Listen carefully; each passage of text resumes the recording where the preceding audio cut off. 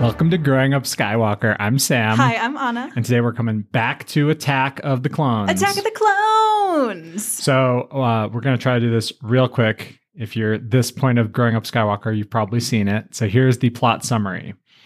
The Separatists are separating. The mysterious Count Dooku has made things extremely difficult.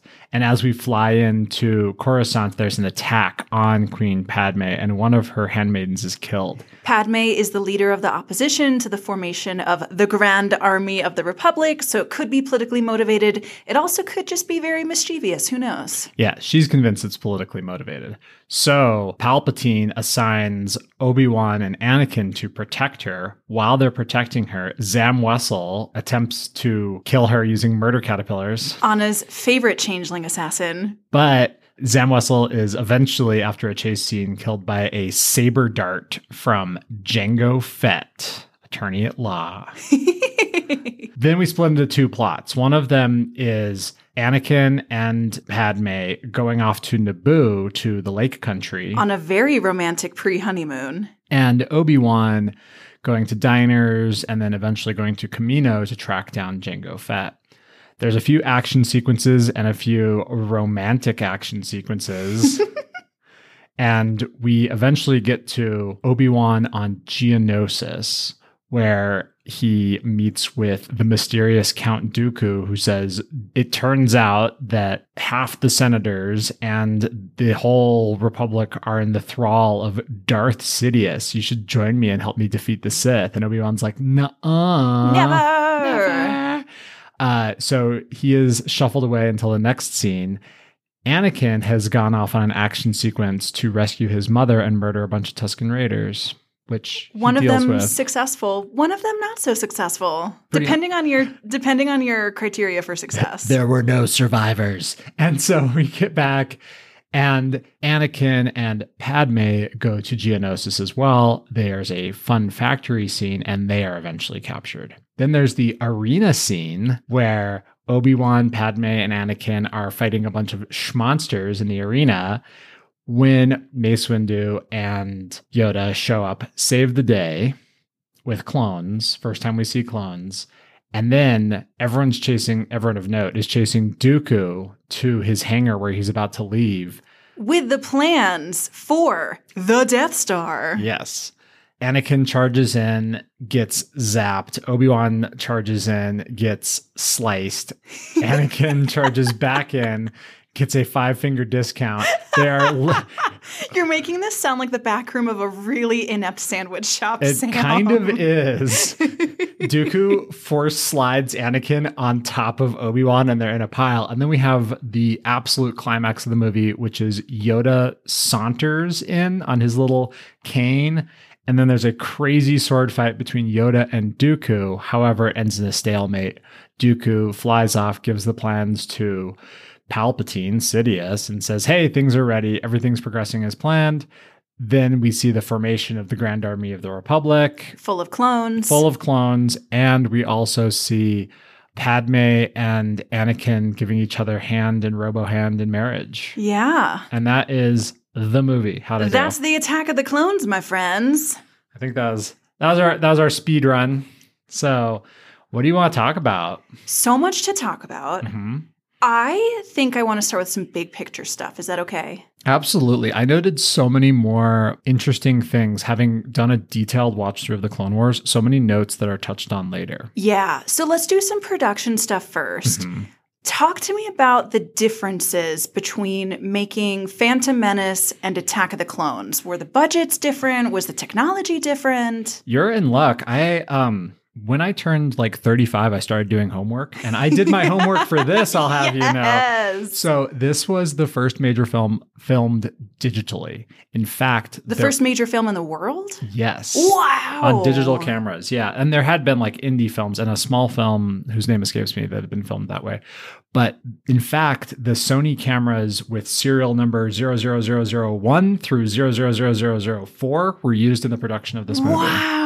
And that unfortunately led to some problems later on because Robert Ebert saw this movie in theaters where it had been converted to a real film real, R-E-E-L, a film. It is an actual real REAL film. Yes. Well, I mean, this would be a crazy project if we were just telling stories about a made-up thing. That'd be pretty The imaginary surreal. film, Attack of the Clones. Okay, so he saw it in theaters. And so when you take the digital thing from the hard drive and convert it into a film reel, it was apparently a lot darker and muddied. Oh, no. And so he didn't like it nearly as much, but there were only a handful of theaters that could show it in digital.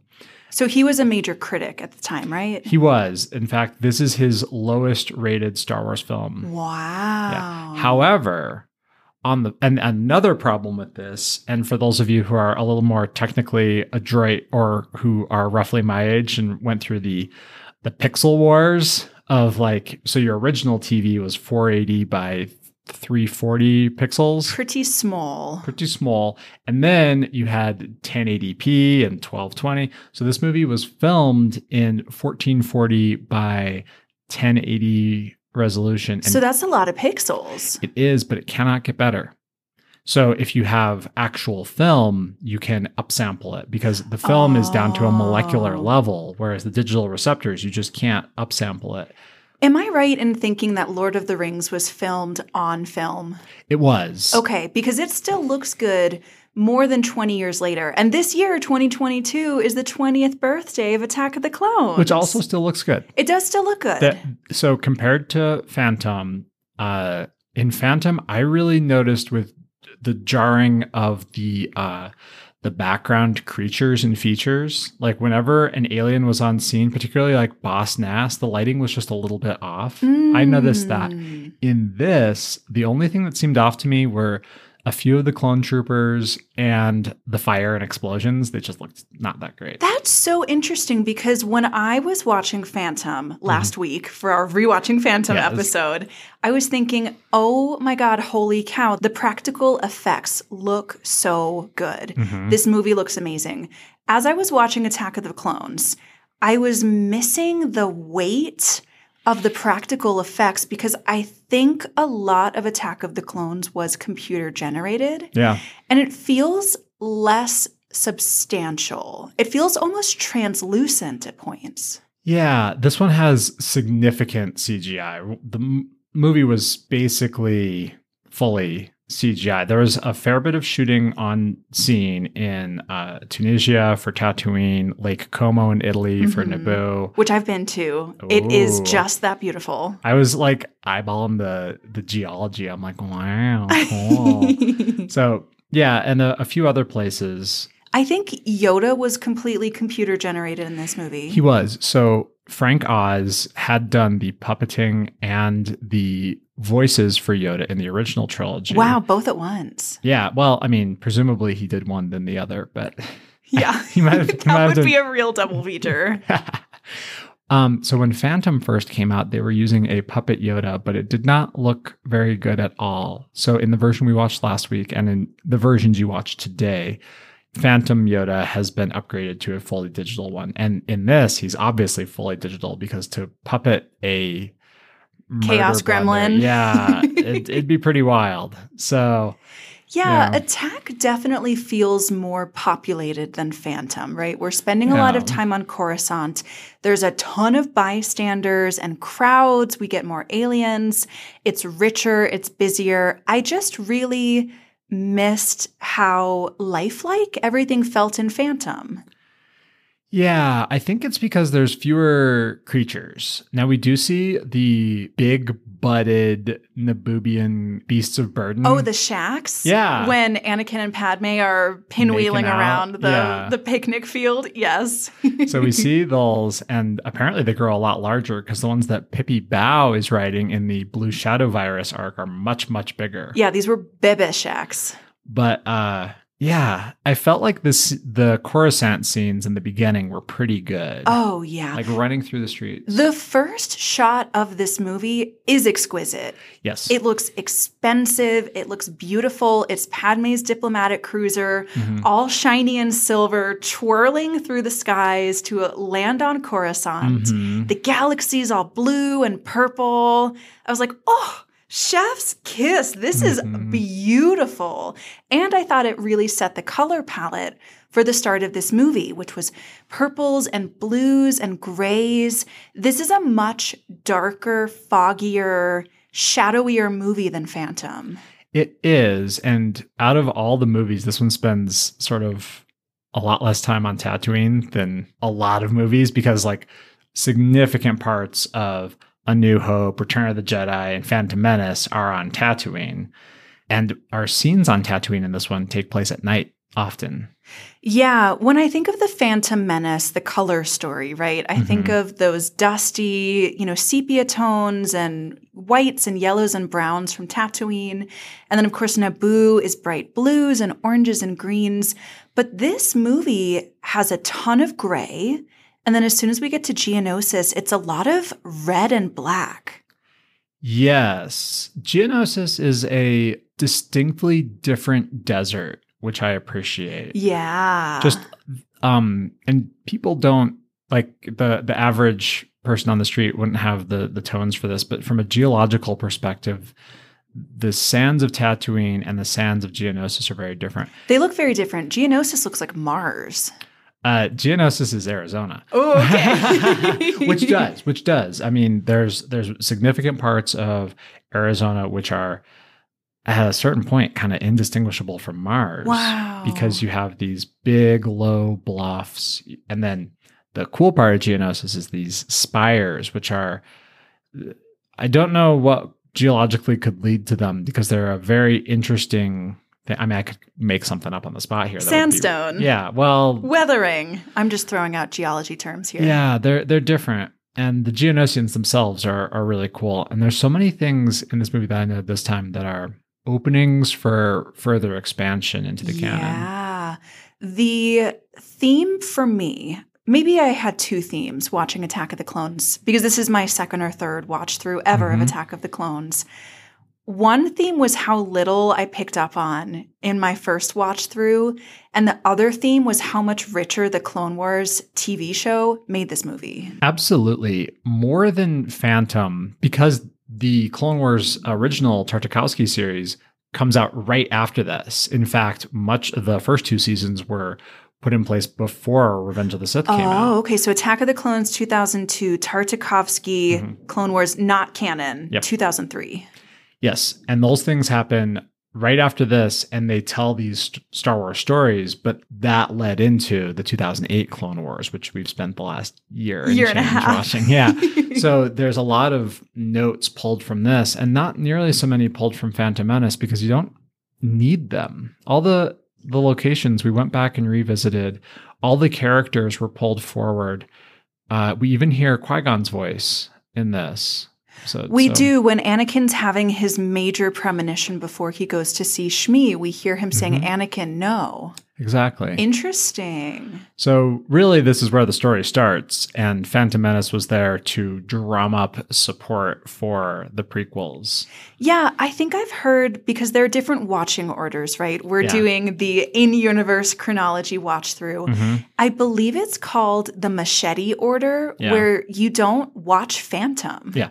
Which is fascinating to me. Yeah, and I can kind of see that if you're short on time, you could just skip that, and it would be. If you don't like pod racing, then fine. Racing. But I don't know what person doesn't like pod racing. It is the most thrilling part of it, but for people who are extremely quote unquote serious watchers of Star Wars. Pinky finger up. I put on my serious film critic hat. So on this watch through, one of the things that I've done for these movies has been, and so I guess this is only for Phantom Menace and Attack of the Clones, I've been trying to find critical reviews from the time period. Okay, yeah. So I was looking for 1999 articles for Phantom and 2002 articles for this. One of the articles I found was distinctly dismissive of how much of the expanded universe this killed. Oh. Which is kind of bonkers but reading through the lines, there's actually a bunch of background information which was made canon as part of Attack of the Clones. One of them is the celibacy of the Jedi. Oh. Did not really exist before this. Before Phantom or before Attack of the Clones? Before Attack of the Clones. Wow. You're totally right. No one ever mentions it in Phantom. And so that breaks a lot of the expanded universe because so much of the books written in the 90s were like, and here's Luke's kids doing Luke kid stuff. Which sounds adorable. I love that for everybody, including myself. Yeah. But now that's not part of the story, or at least not properly. And so you have a lot of people grouchy about that and saying, oh, it's too melodramatic. But I think it actually sets things up for a really interesting breakdown of the Jedi Order, which we've explored a lot, particularly in season 6 and season 7 of the Clone Wars. Yeah. For me, the Jedi have bad PR theme that we have talked about frequently in our Clone Wars recaps really starts here in downtown Coruscant when Obi-Wan aces noted assassin Zam Wesell with a lightsaber in a crowded bar. Mm-hmm. And then Anakin says, Jedi business, go back to your drinks. Yeah. That is a bad look. It is. I mean, all summer, it's now the fall, but like all summer, there were various police shootings throughout my town that I live in. In fact, the police banned food carts after dark because it was a place where people congregated. So if the cops come in and make a mess, you're like, oh, okay, well, I guess I better not mess with the cops. In my headcanon, in my understanding of the way that things in Star Wars should be, the Jedi should have a better reputation than police officers. So that I think is, well, I mean, fair. That is one of the interesting things. And it's a note that I picked up on particularly watching specifically for Mace Windu when they're getting their plans together and deciding what to do. So the council gets the message and Obi-Wan is captured. So they're mustering troops to go to the arena on Geonosis. And so Mace Windu says, I'm going to take what Jedi we have left and go to Geonosis. Right. And I counted, there's 15 of them. Yeah, which is bonkers. That is so few Jedi. So what does that say about the state of the Jedi? Because also at the beginning of this episode, and we talked about this on our first watch through, that Mace says, I think it is time to inform the Senate that we have lost our capacity to foresee the future. Yeah, we should inform the Galactic Senate. The dark side is clouding our ability to use the Force.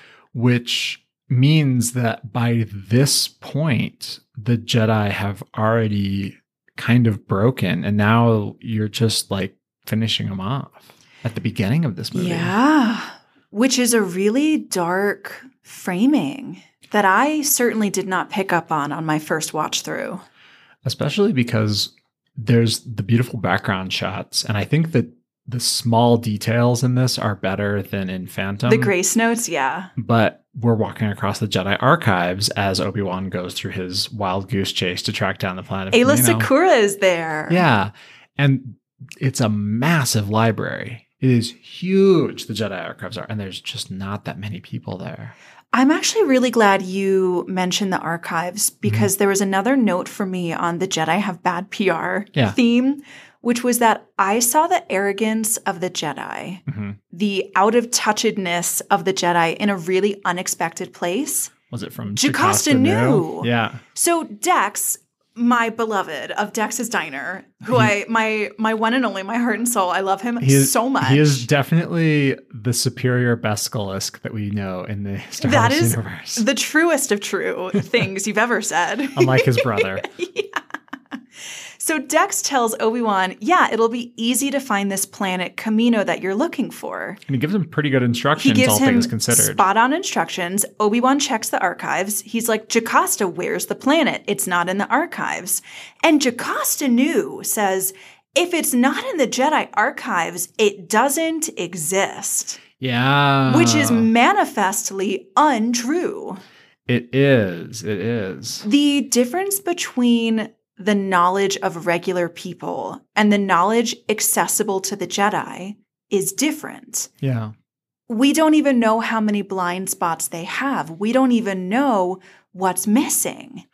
And really, I see where she's coming from. If you think you have perfect knowledge of everything, why bother to look elsewhere? Yeah. Except now we know the Jedi don't have perfect knowledge. Although, once again, so in Phantom, we talked about how the council sent Qui-Gon and Obi-Wan not to protect Padme, but to clean up their mess of a Sith. They're like, hey, you're on Sith busting duty. You got if there is a person with a red lightsaber, we got to send out Jedi to solve that, because that is a Jedi problem and no one else can solve that. Yeah, pitter patter, let's get at her.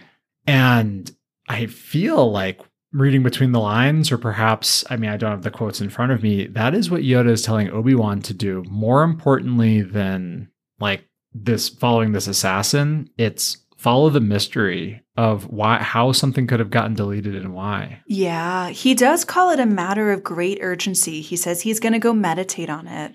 And then the fact that it happened and all of a sudden there's a war on is very problematic, because now they have this like institutional workload debt of who do we send to figure out who stole the data crystal that from the archives that contains the information about Kamino.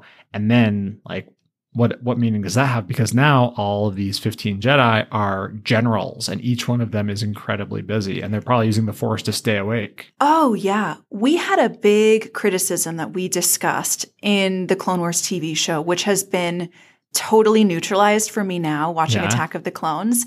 We were talking about, just how ludicrous it is that Obi-Wan tracks this bounty hunter, Jango Fett, who is trying to murder a prominent senator. Mm-hmm. He happens to have a link to this mysterious clone army. No one ever investigates. Yeah. Then I realized the gap between Obi-Wan making that discovery and Yoda flying in with platoons of clone troopers is a couple of hours. And then the Clone Wars begins. Yep. There truly was not time to do more investigating before the Grand Army of the Republic suddenly existed. And we're at war. And then you're trying to, order your troops around and stage a war with less than 15 Jedi, because a non-zero amount of them got aced in the Geonosian arena. Yeah, they did. And hopefully they got better. I mean, Obi-Wan's wounds from Dooku in the last sword fight there are pretty bad. Yeah, it took him out of the fight. I remember when the Jedi all circled up in the middle of the arena, right before Yoda comes flying in. Obi-Wan checks on a Jedi who's fallen, and he makes this face that he's like, I need to do funeral rites, and I have to get back to this fight. Yeah. So he just leaves her on the ground. There are... At the second half of this movie, basically starting in the Battle of Geonosis, there's so much good face acting. And a lot of it is from Ian McGregor, and a lot of it's from Yoda and Dooku, Christopher Lee. And Mace Windu. Because everyone seems so disappointed with the outcome. With everybody. They're like, this is just terrible that this is the way things turned out, and we don't have the time to move it forward in a more finessable way. Even right after Dooku, takes Obi-Wan out of the fight and cleans it up, takes Anakin out of the fight, cleans it up, and he has this look on his face of like, I wonder if he crossed a personal Rubicon there of eviscerating a Jedi and defeating a Jedi, and now he's like, oh, now I'm actually on the path to the dark side. Interesting. Yeah. I thought he was just disappointed that nobody put up a better fight. Possibly. That was definitely his trash talk, but I don't think that was the case. Yeah. Although that conflicts with some quasi-canon stuff with regards to how you make a red lightsaber. He was talking smack, but he didn't mean the smack in his heart. Well, we talked about this when we first recorded for Attack of the Clones, that we learned in this one that the lineage is Yoda, Dooku, Qui-Gon, Obi-Wan, Anakin, as far as Master Padawan. Yeah, it's my favorite thing ever. And how Dooku he was genuinely disappointed in Obi-Wan. And then Anakin, he's like, you're just a kid, I'm going to take you out of the fight. But Obi-Wan, he's like, I'm disappointed. I thought you would be a better fighter. Master Qui-Gon spoke so highly of you. And that's an interesting relationship to have. It makes me wonder, like, what Dooku's story is. That said, next week, Tales of the Jedi are coming out. We're going to watch the Dooku parts. Oh, I'm so excited. Yeah.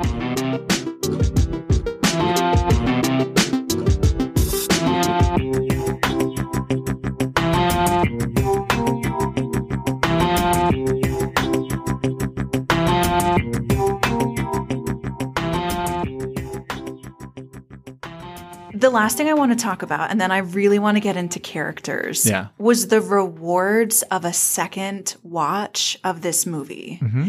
There were so many beautiful things that have been fleshed in or fleshed out for me over the past year and a half that we've been doing this project. The first one that I noticed was recognizing Jango Fett's voice when he's in the alleyway directing Zam Wessel to do the second assassination attempt. That felt very rewarding. Mm-hmm. D. Bradley Baker in the Clone Wars did such a phenomenal job with the voices of the clone troopers that Jango Fett was instantly recognizable to me. Fascinating. Because, yeah, I mean, it's very good. I don't know if I could recognize the difference between D. Bradley Baker and Tamira Morrison, but Tamira Morrison did all the voices of the clones. So a couple of things continue to delight me. The murder caterpillars classic continue to be phenomenal. What a way to assassinate someone. Yeah, I definitely feel like Zam's shapeshifting abilities were squandered, and they were supposedly supposed to be more, that scene was supposed to be extended and Zam was supposed to use them to escape from Obi-Wan. Oh. But I guess I was just thinking, if you can get through a window to let some murder caterpillars into a room, you can lob a grenade into a room. Like, that was just for the drama. It was. Same thing with the execution by Rancor in the Geonosian arena. Like, this movie is so full of elaborate murder plans that go so awry.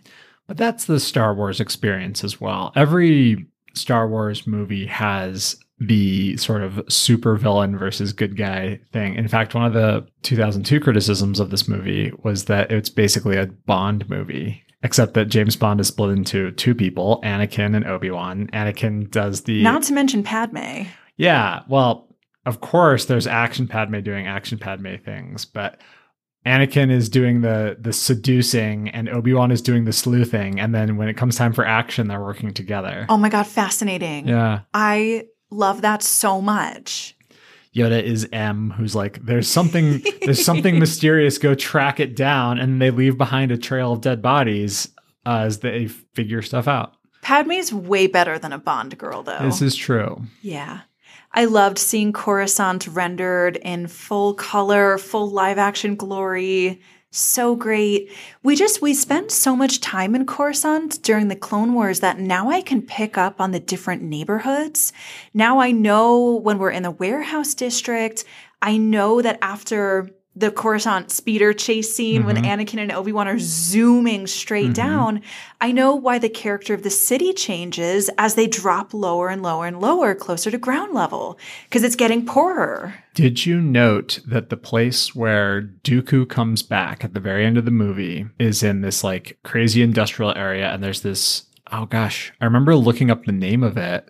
It's a very specific factory that Dooku and Sidious meet at. It is also the factory that they meet at in season 6 when they are trying to get inside Yoda's brain. I did not, and that is fantastic. Yeah, it's really cool. Yeah. To see all those notes and how everything has the very Coruscant feel. Yeah. It was so cool to be able to have watched the Clone Wars and see all of the threads that they unpicked from the tapestry and expanded.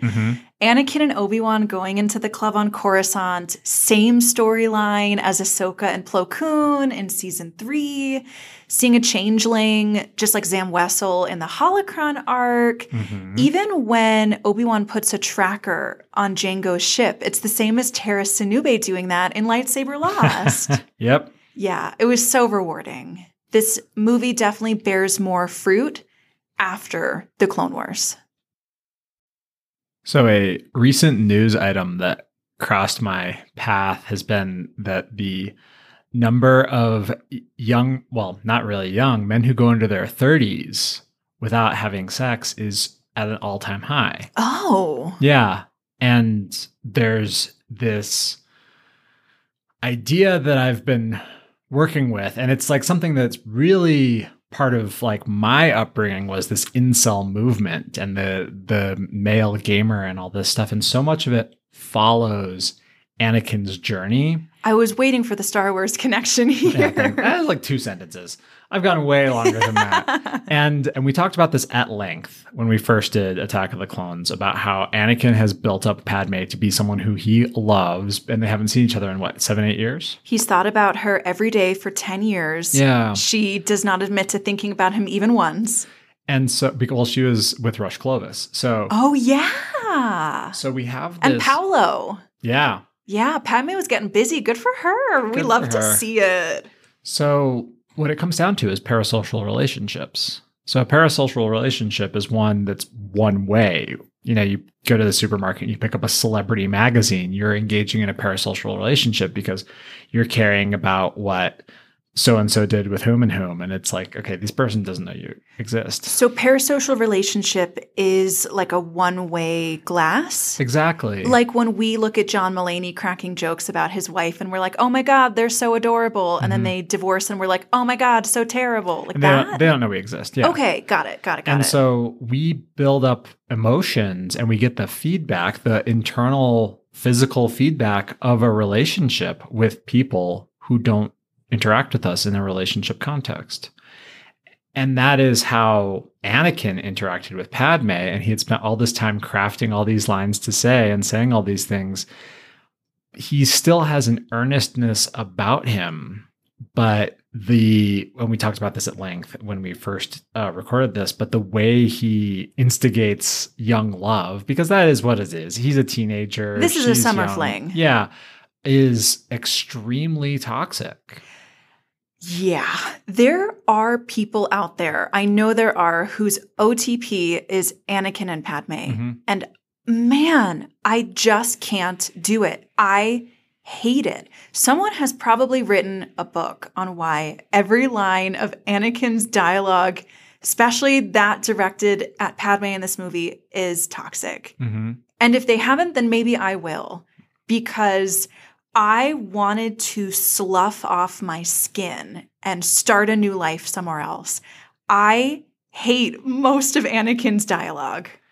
On rewatching, the I hate sand line is like the most famous one from this movie. It's really not that bad. It's not, because if you amp it up, if you just take it out of context, it doesn't make sense. But it is in context.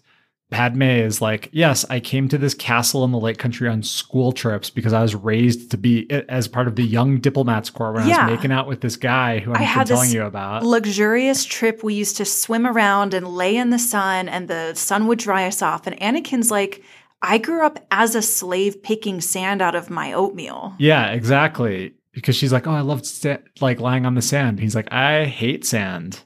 I hate it, like, because we have these different experiences, and he's trying to reach a point of Congress, but it comes off flat. But it's the soft and smooth bit for me that finishes that line, because he's looking at her exposed back and he's like, everything here is so soft and smooth. Yeah. And I'm like, Hua! I mean, mixed messages though on her showing up to be like, I don't know if I like this guy, but I'm wearing 40% of a shirt today. We will discuss that, Sam, at length, but we don't have to do it right now because I know we're talking about incels. Okay, so I've been building a theory in my head for the recovery of this, because now I'm here in my mid-30s and I realize that I have a lot of friends who are my age who are in that initial group, and it's because it is actually easy, if not easier, to fall into a parasocial relationship than to go out and find an actual relationship. And so much of this movie is about relationships. At the beginning, all the banter, which is kind of an Easter egg for Star Wars fans between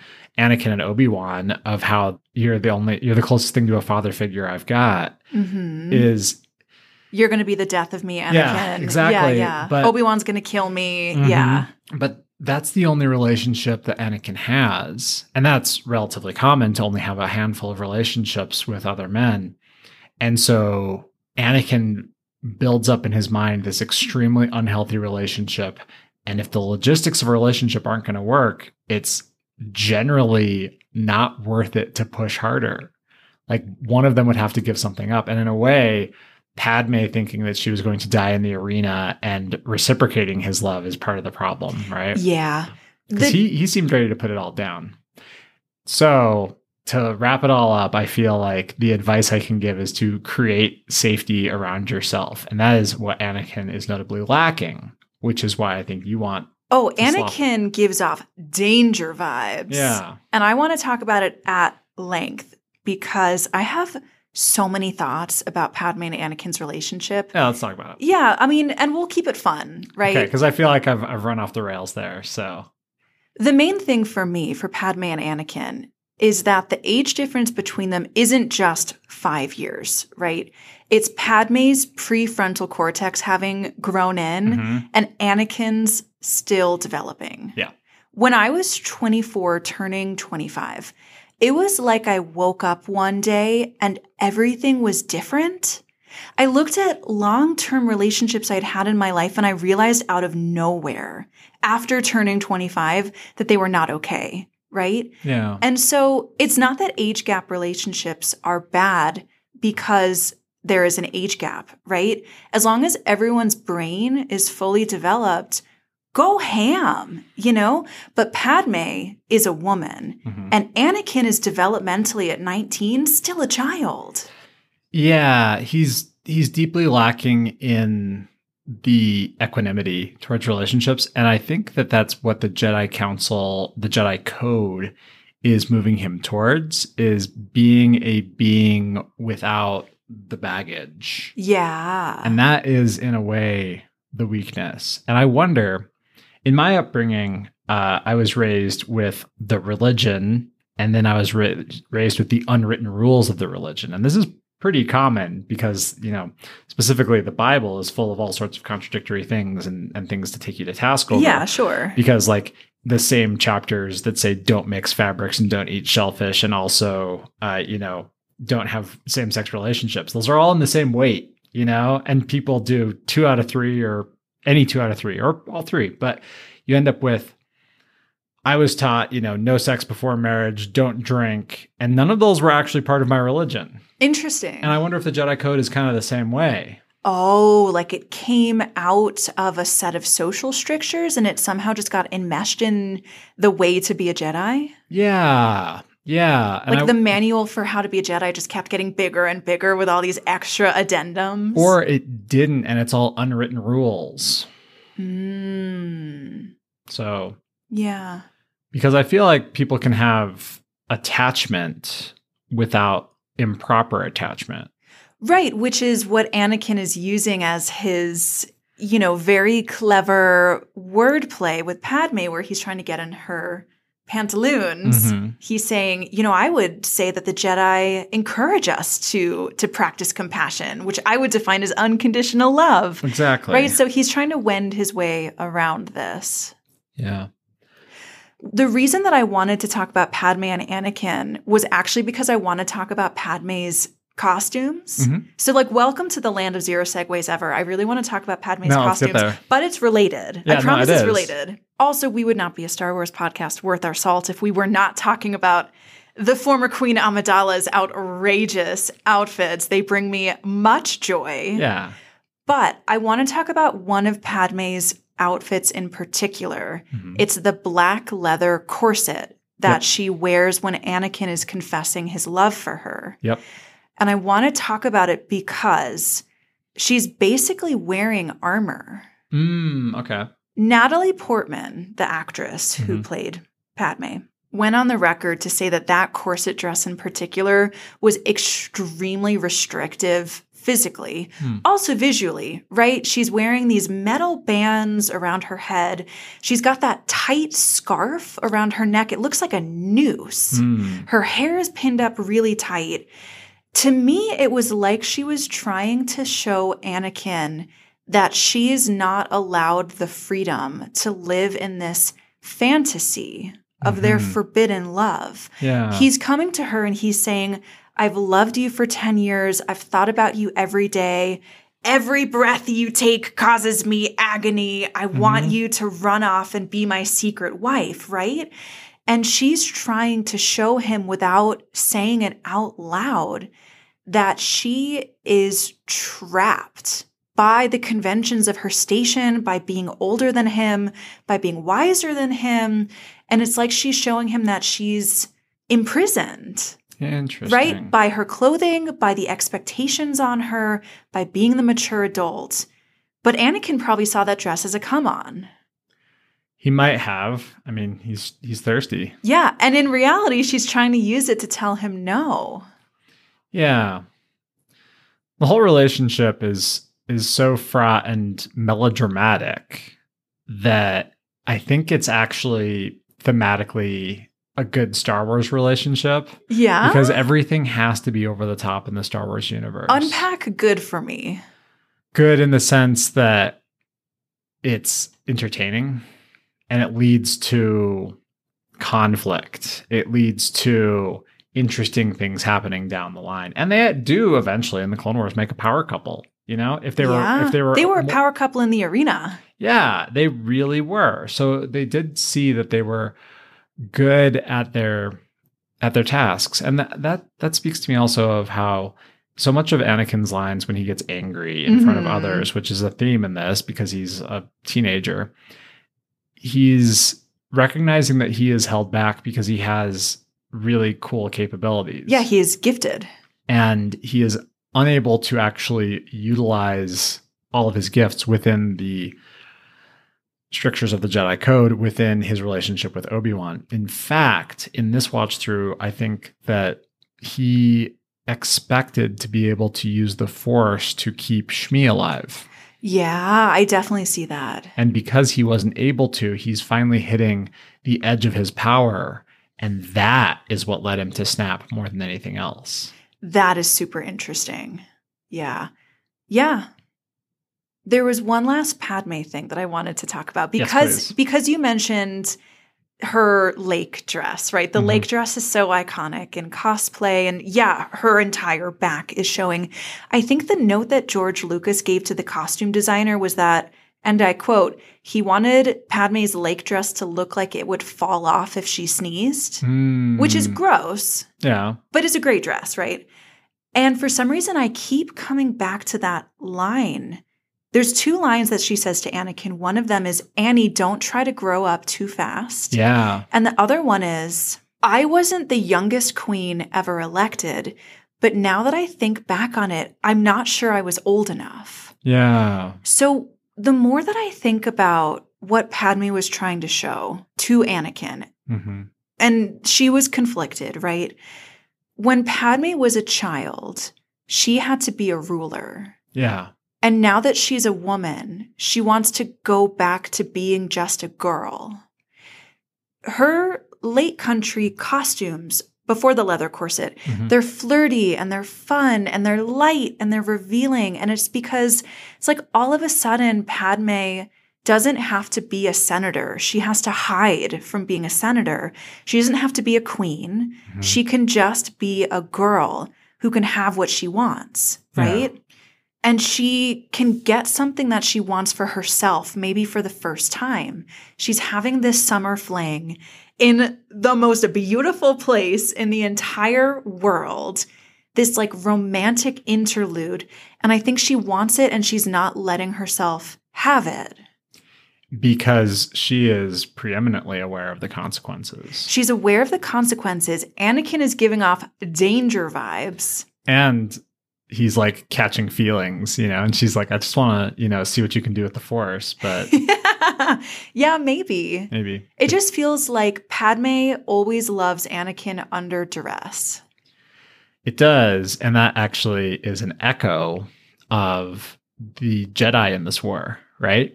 Because the Jedi are acting under duress the whole time. Yeah. Yeah, this movie is about having your hand forced. It is. And that's tough. It is. Yeah.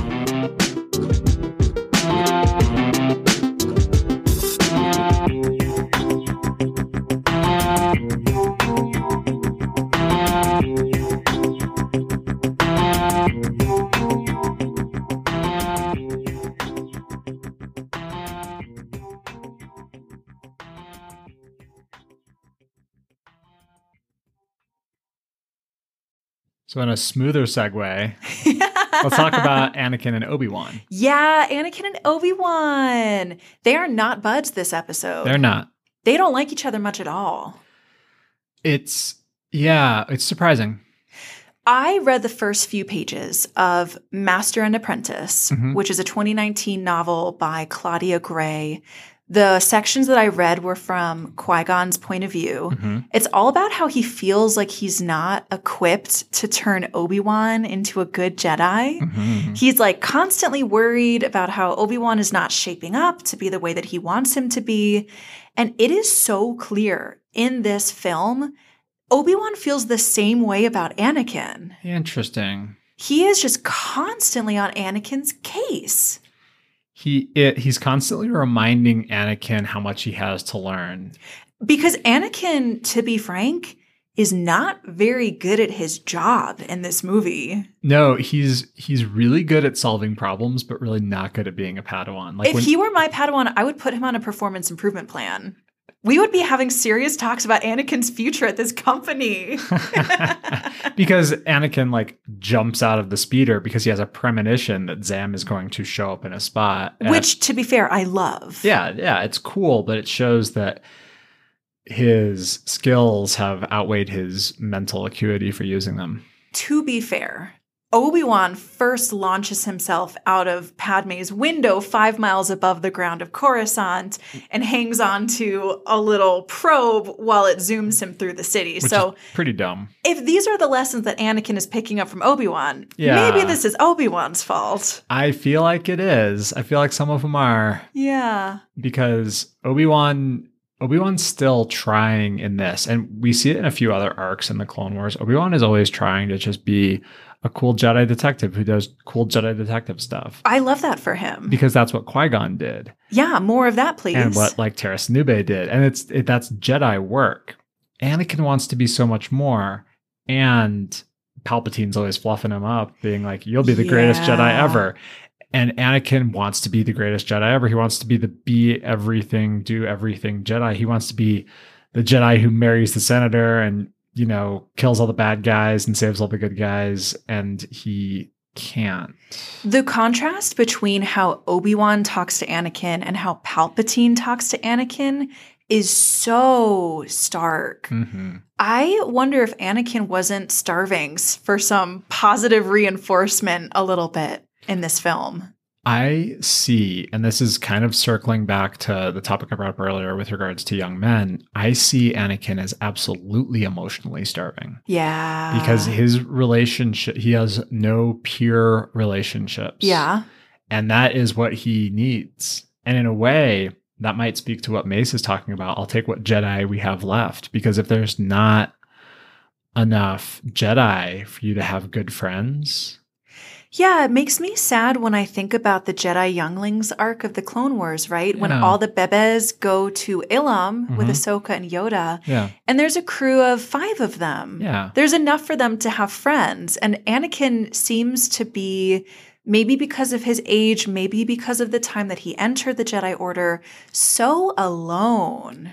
So, okay, that's an interesting point. Maybe the reason that you can't take on younglings because they're too old is because you're entering into the school year halfway through, basically. Yeah. And so they don't have those strong friendships with their peers. Ahsoka, as a Padawan of Anakin's age, was so much more capable than Anakin was as a Padawan in this movie.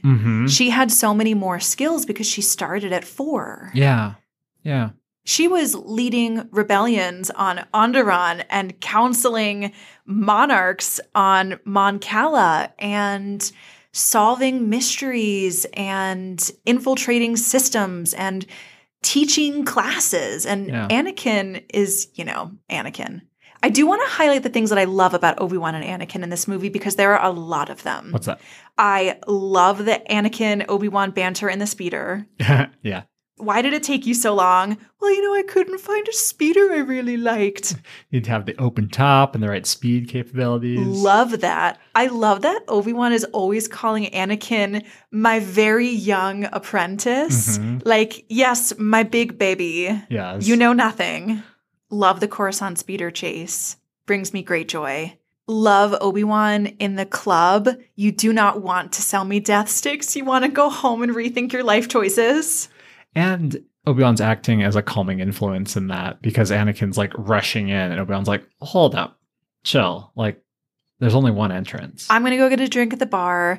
Honestly, I love that Obi-Wan is so well hydrated in this movie. Yeah. Shots at the bar, Jawa juice at Dex's diner. Yeah. Yeah. It does show that perhaps Obi-Wan is working through this relationship thinking, if only I could show Anakin more ways to learn. I think that perhaps Obi-Wan's youngling training was, okay, now you're a Padawan, you're assigned to Qui-Gon, just follow and do what he does. And he did. But he's expecting Anakin to do that when Anakin needs a more explicit plan moving forward of like, if you do this, then you'll get this. You will get the rewards you want in time. Yeah, it could be. I always feel so much like Anakin in this movie. Like, there have been parts of my life where I'm truly outgrowing my britches, and I'm like, where do I get britches? And they're like, you have to come up with this thing that is blah blah blah. And I'm like, no, I just need to be put in a place where I can thrive. Oh my God, I feel so much like Padme in this movie. Yeah, maybe our love story is doomed, Sam. Maybe. God, what a way to find out. Thanks, Star Wars. Thanks, Star Wars. So I have 2 more housekeeping factoids. Housekeeping? Yeah. So one of them is I did misspeak last week talking about Bruce Willis's AI in perpetuity. It turns out I had conflated 2 stories, and one of them is that James Earl Jones is in fact allowing his voice to be used for Darth Vader in perpetuity. However, Bruce Willis is actually embroiled in a suit right now because a commercial came out with a deep fake likeness of him. Oh. And that's the bit that you could in fact deep fake an entire actor and it'd be indistinguishable. Yeah, that's very sus that they didn't ask him. Well, it was foreign. So still, yeah. But at this point, like, who owns the rights? And Hollywood's been pretty concerned about this for like 10 years now. Yeah. The other housekeeping factoid, and this is a fun one, and we're back on track for Star Wars facts now.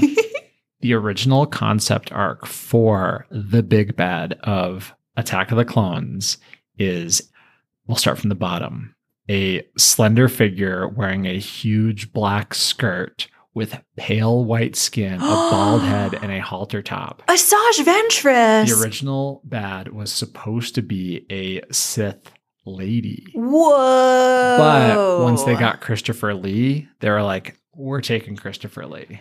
Yeah, because the Dooku Anakin duel was so great, and the Yoda Dooku duel was even greater. The Dooku Anakin duel is not that long, although the lighting on it is super good because as they're fighting, they chop through power lines or something, and then they're fighting in the dark. Yeah. And you're watching their faces being flashed up in the light. It's a very cool duel. It's not a top 20 duel for me, but it's pretty cool. Wow, not top 20. I really liked it because of the lighting and because Christopher Lee, as we know, is a very excellent fencer. Yeah. That duel inspired me to read up on longsword form, right? And I was like, oh my God, Dooku's using the Ox Guard. And then both of them are in the High Guard. Yeah. And like, I was inspired to look up, like, could I learn how to use a sword? Yes. Like, I want to do that. Yeah, you could. It would be so cool. I just think it's very neat that we've just come off of the Siege of Mandalore arc part 1, where everybody's reporting back to Ahsoka and Rex that Anakin fought Dooku again. Yes. And the outcome was a little bit different that time. Well, let's think back over the Clone Wars, how many times Dooku and Anakin have fought. In the Clone Wars movie, they fight on the sands of Tatooine. They fight on Naboo. Yeah, in the Witch Doctor arc. Yeah. Which one? Oh, that was Shadow Warrior. Shadow Warrior. Yeah, Anakin gets an armful of cutlery. Oh my God, I forgot about that. They fought relatively recently, didn't they? No, they didn't. In the Dooku captured arc, because Anakin and Obi-Wan show up and Dooku just bounces. Yeah, back in season 1. They never get a chance to fight. Yeah, it's very cool because I think more than anything that shows how much growth there is for Anakin between Attack of the Clones and Revenge of the Sith. Yeah. And that's very fun for me. But I did not know that about Asajj. Yeah. And so it's really cool that they brought back Asajj. And at this point, I'm pretty excited to, on my free time or first Spice run, watch a bunch of the Tartakovsky Clone Wars because it fits in with the Clone Wars really well. Yeah, I think we will be doing some of that bonus content. As far as Easter eggs or things that were just very briefly in the movie, Ayla Secura walking through the Jedi Temple was very fun, very cool. I really loved that beautiful moment when Anakin and Padme are embracing on Tatooine outside of the little adobe house, and Anakin's shadow looks like he has his Darth Vader helmet on. It does, yes. It's crazy. It made sense why he has that dumb ponytail the whole movie. It's for that shot. There's one more fun factoid, and that's that for about, I don't know, maybe a quarter of the shots that Ian McGregor is in, fake hair, fake beard. No way. Because he was shooting all the reshoots. He has a fake hair, fake beard, because after the initial filming, he went to do Black Hawk Down, where he plays a soldier who is, shaved head. So that is delightful. Yeah. There is a GIF of Obi-Wan twirling his lightsaber around to stab the schmonster. Yeah. Finally, that's been Acklay. after him. And that GIF gets so much traction on Tumblr.com, which, yes, I'm still on Tumblr.com. And the amount of thirst for that GIF is incredible because his hair is coming out of its slicked back thing, and he's got the sweat and he's got the beard, and you're like, holy schmoly. And he's finally killing the schmonster. Meanwhile, Anakin has tamed his. Padme has killed hers. Literally iconic. Absolutely incredible. Yeah. Also, Dooku's Solar Sailor is the best. It's so beautiful in this movie. It is. And the Geonosian fighters, the artistry in the Clone Wars, and then also looking back on how the Separatists are coming together and how with your battle droids and my battle droids together, we'll have something. Yeah. You can, especially as we go through the Clone Wars, watch as all these different things come in and see how complex the story is. Like in the Bad Batch arc, we see different battle droids that belong to Wat Tambor, who we see for the first time here. Yeah, that is incredibly cool. So all said, how does this hold up on this viewing for you? I think it held up quite well for different reasons. Okay. The first time I watched Attack of the Clones, I was very entranced in how beautifully braided the storyline was. And on this watch through, I was much more entranced by how big and beautiful it made the galaxy. Yeah, I feel very much the same way. And also how this continues to accelerate the motion of the plot in a really interesting way. And I also think this movie has aged surprisingly well because the pacing of Star Wars still is this. It's still in the pacing of, honestly, A New Hope, where you have like 2 good battles and then a bunch of banter and like some moving around and some investigating. But somehow the zeitgeist of Star Wars has moved into this incredibly high action, and that's really never been the case. It's always been a lot of thinking and talking and telling the story without telling the story, which I think is fun. I think it is cool. To be fair, Geonosis is half the movie. It is, and it's almost too much, but it is fun. Yeah, it is fantastic.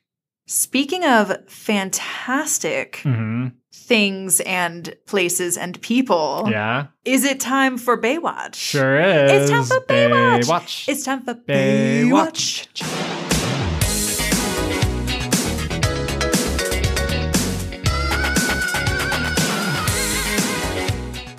So, in this watch through, who is Bay? Who gets a second chance at Baywatch? A second chance at Baywatch. Second chance for the second episode of Star Wars. There is a very strong argument to be made for R2-D2. Fair. Who I forgot has probably been rolling around with Padme for the last 10 years. He has. Which is great. He saved Padme from getting molten gold minted in the droid factory. He also like does not take anything from C-3PO. C-3PO's Never. like, I'm the one who's more human, so you should listen to me. And R2's like, I'm going to shove you off a cliff. That is enough for Baywatch in perpetuity from me. I'm not going to lie. He got Obi-Wan's message to the Jedi Council. Mm-hmm. He was really great.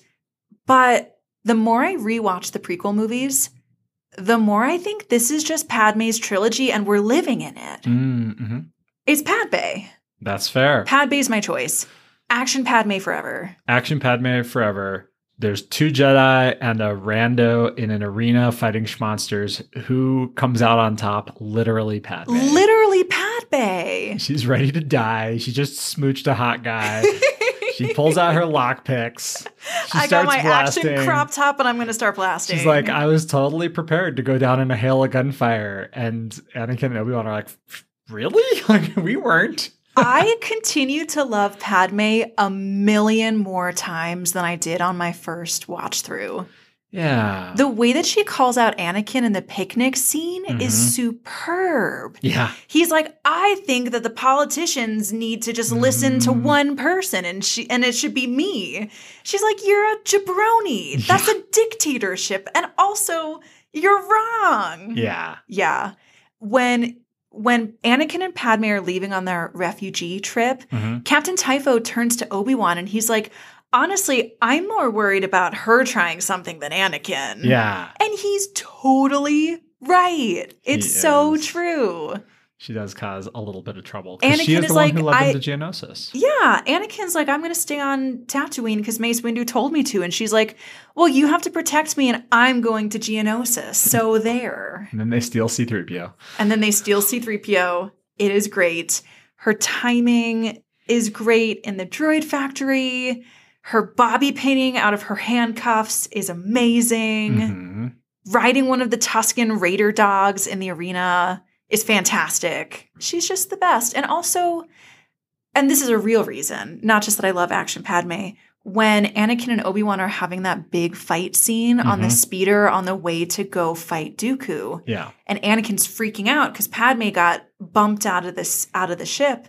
Obi-Wan is like, come to your senses. What do you think Padme would do if she were in your position? And Anakin's like, she would do her duty. Yeah. And women just continue to make their men better all the time. And for what, Sam? For what? For what? For what? For us to squander it by blowing up the planet. Exactly. So it's going to be Padme for me. That's fair. What about you? Obi-Wan. Okay. Yeah. Obi-Wan's doing classic Jedi stuff. And specifically for the scene on Kamino when he first shows up and they're like, oh, we're so glad you're here. And he's like, yes, I'm glad to be here. Tell me exactly why I'm here for in your words. Totally scheduled and routine visit that's been on the agenda for many years. And they're like, oh, I'm sure you want to investigate. That's why I'm here. He is so great. That's really fun. He's trying his best. He's doing okay. He knows his limits. He knows that he's got room to grow and he's trying. I mean, he goes and takes Dooku. Like, he's like, Anakin, I need you to help me take out Dooku. We are used to training together, but neither of us is capable of taking him. And Anakin's like, I'm going to go be a dumb. And, and then Obi-Wan's like, well, I guess I'm going to get my butt whooped by Dooku, but I just gotta. Yeah. And he does. So it's pretty fun. It's a good movie. I'm grateful that Obi-Wan's more in this one than in The Phantom. I don't think that this is the best Obi-Wan movie. And in fact, I think Obi-Wan is rehabilitated by the Clone Wars TV series more than just about any other character. Although it's interesting that in your mind, Padme has gained so much traction. Padme has gained traction because now I understand what these movies are trying to say in the big picture rather than watching for detail, which is the way that I watched them the first time through. And when I understood the big picture, I saw how instrumental Padme was for it and how much she's doing every time she's doing something. Although that said, one of our Patreons did say way back that she could not believe we didn't choose Padme for episode 2. Yeah, she was totally right. Totally right. I was blinded. You were blinded. I'm doing better this time around. I've come to see the light off of Padme, and it is so bright, and she is so great.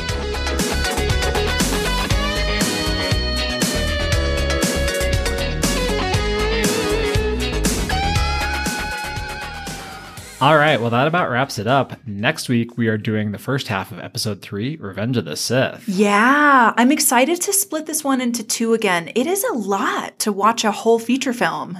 I don't know how I used to do this. I don't know how I used to watch like whole movies. I know. Sitting down and watching 2 hours of TV is a lot. It's a lot. God, we're old. I don't know if we're old. We're just like millennials. Like, my parents will happily sit down for like the federally mandated 16 hours of Fox News per day. And I'm just like, I can't sit in front of a TV that long. But anyway, we are watching the first half of Revenge of the Sith.